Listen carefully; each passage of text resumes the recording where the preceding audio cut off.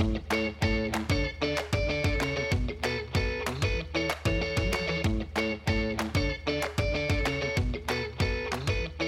to Uncorked, the podcast brought to you by Team Corker, and I could not be more excited to have the very own, Vancouver's very own, Chip Wilson with me today here in Vancouver.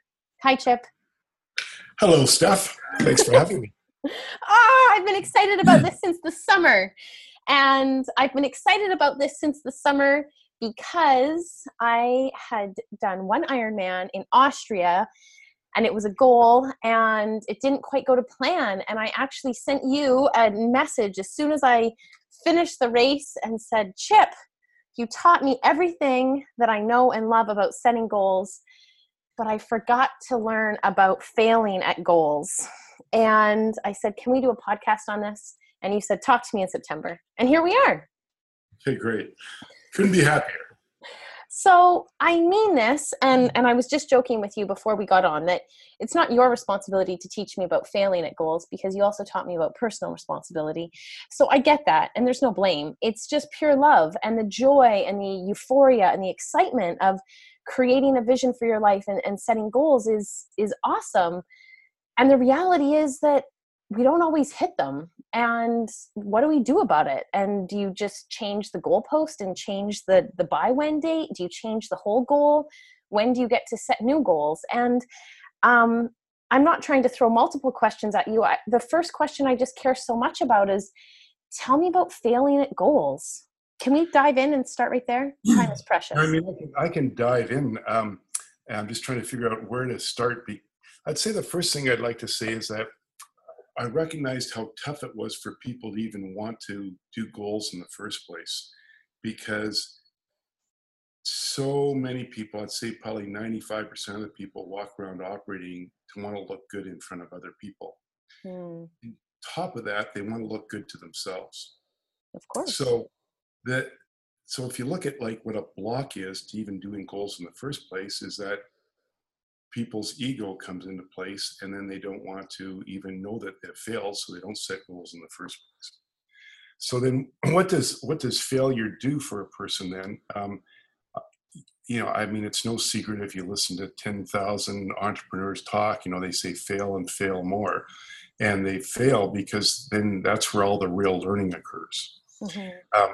Often you can look at, people in business, and if their business is going fantastic and they're in a market that's like unbelievable and everything's going in the right direction and the winds are behind their back as they are in Ironman, then all the mistakes that you're making actually don't show up.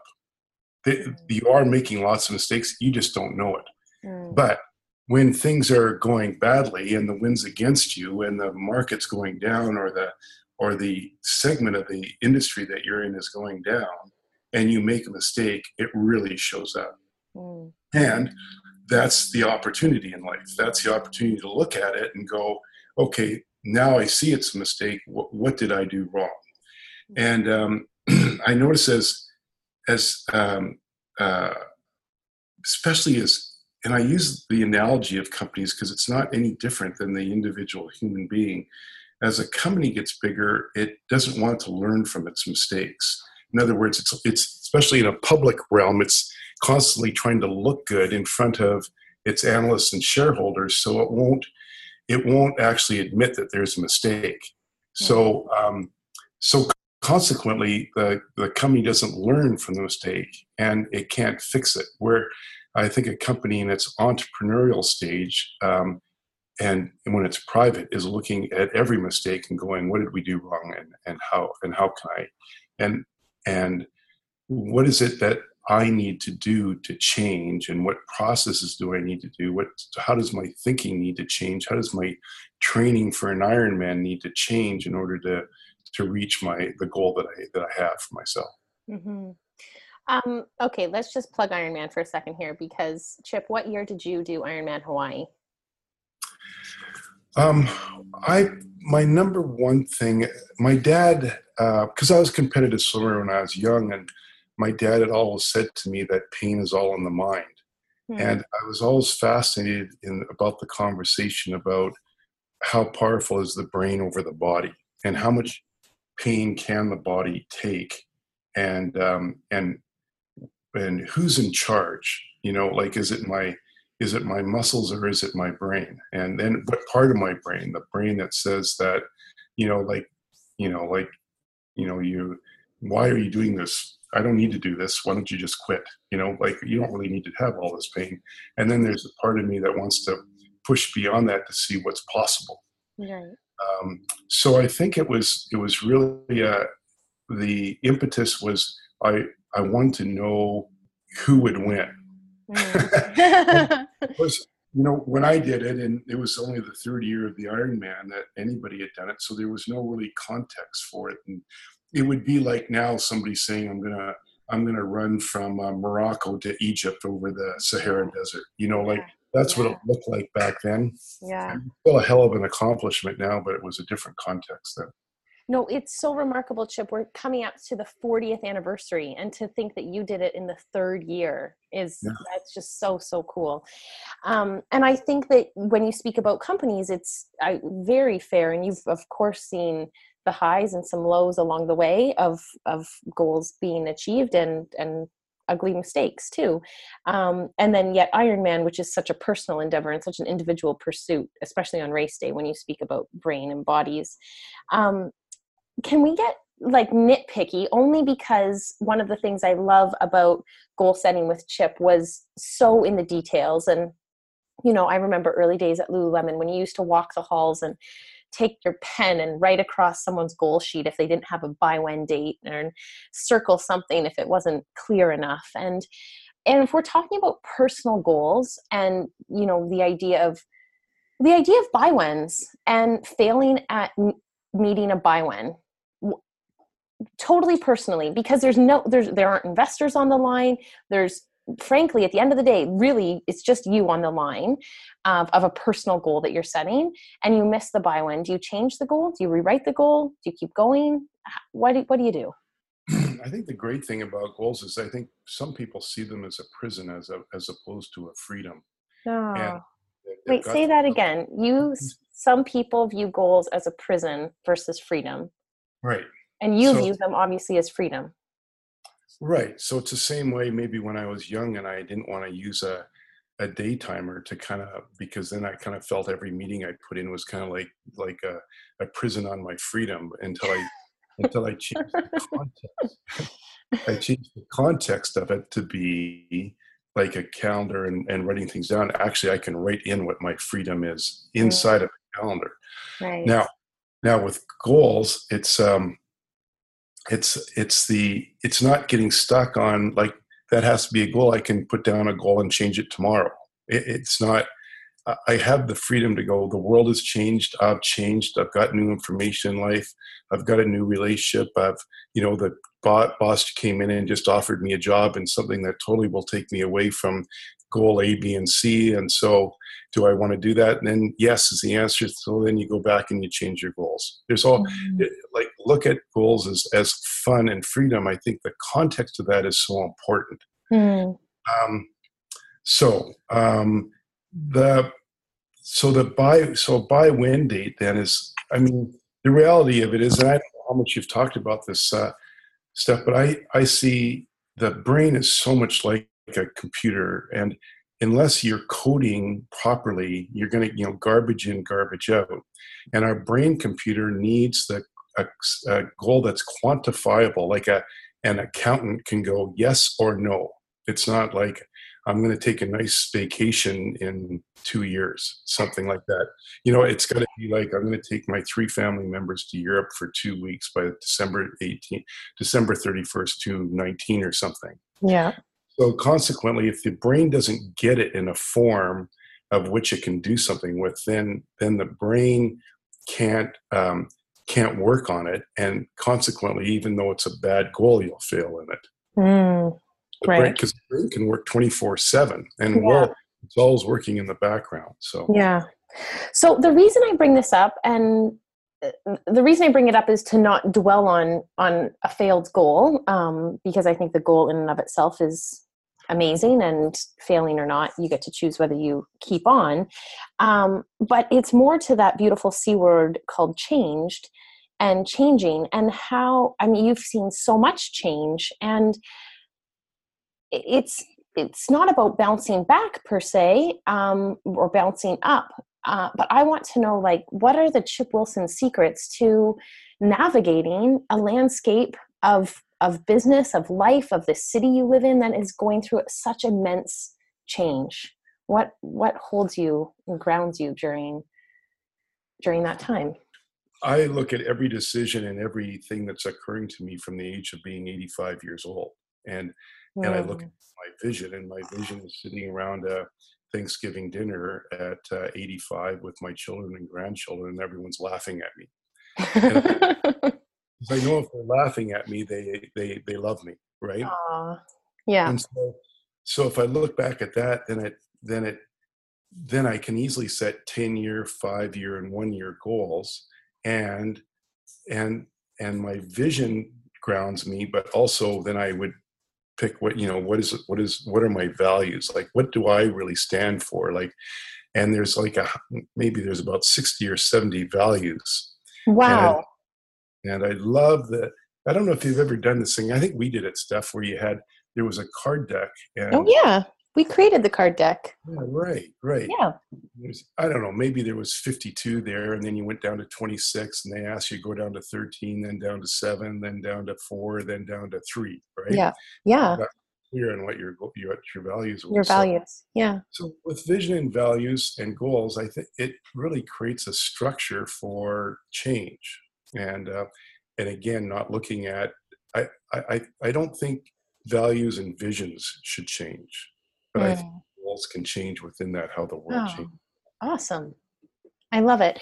And I ask about change, Chip, because one of the things of many, well, first of all, let's just honor that in the values deck, there are 52 cards. You go from 52 cards down to 3 values, and you currently have 60 to 70 values.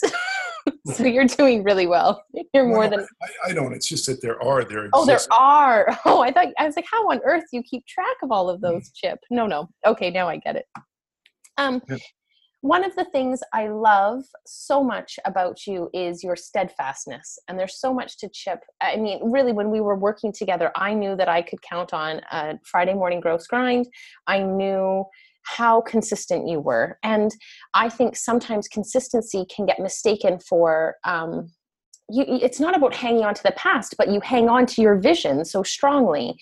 And so I ask about change because I think it's a bit of a beautiful tug of war of you're hanging on to something that you care so much about, and yet this world is, tsunamiing, and the waves of change are real. And so, even as an entrepreneur, talk about a business that you're hanging on to a vision, and you have a lot of people saying it should be done differently.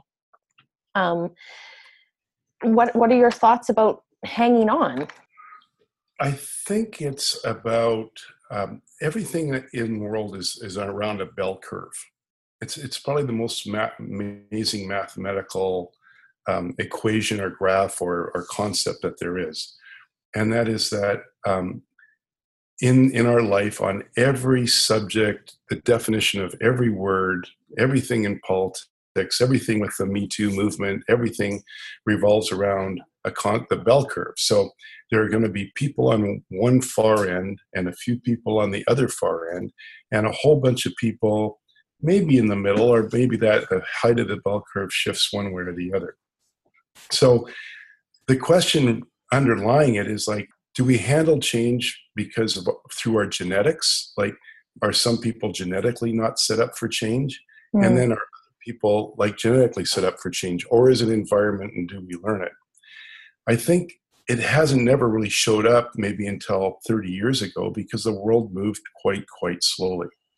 But now the world is changing, as we know, exponentially, and we're in a digital revolution, and it's almost like change or die.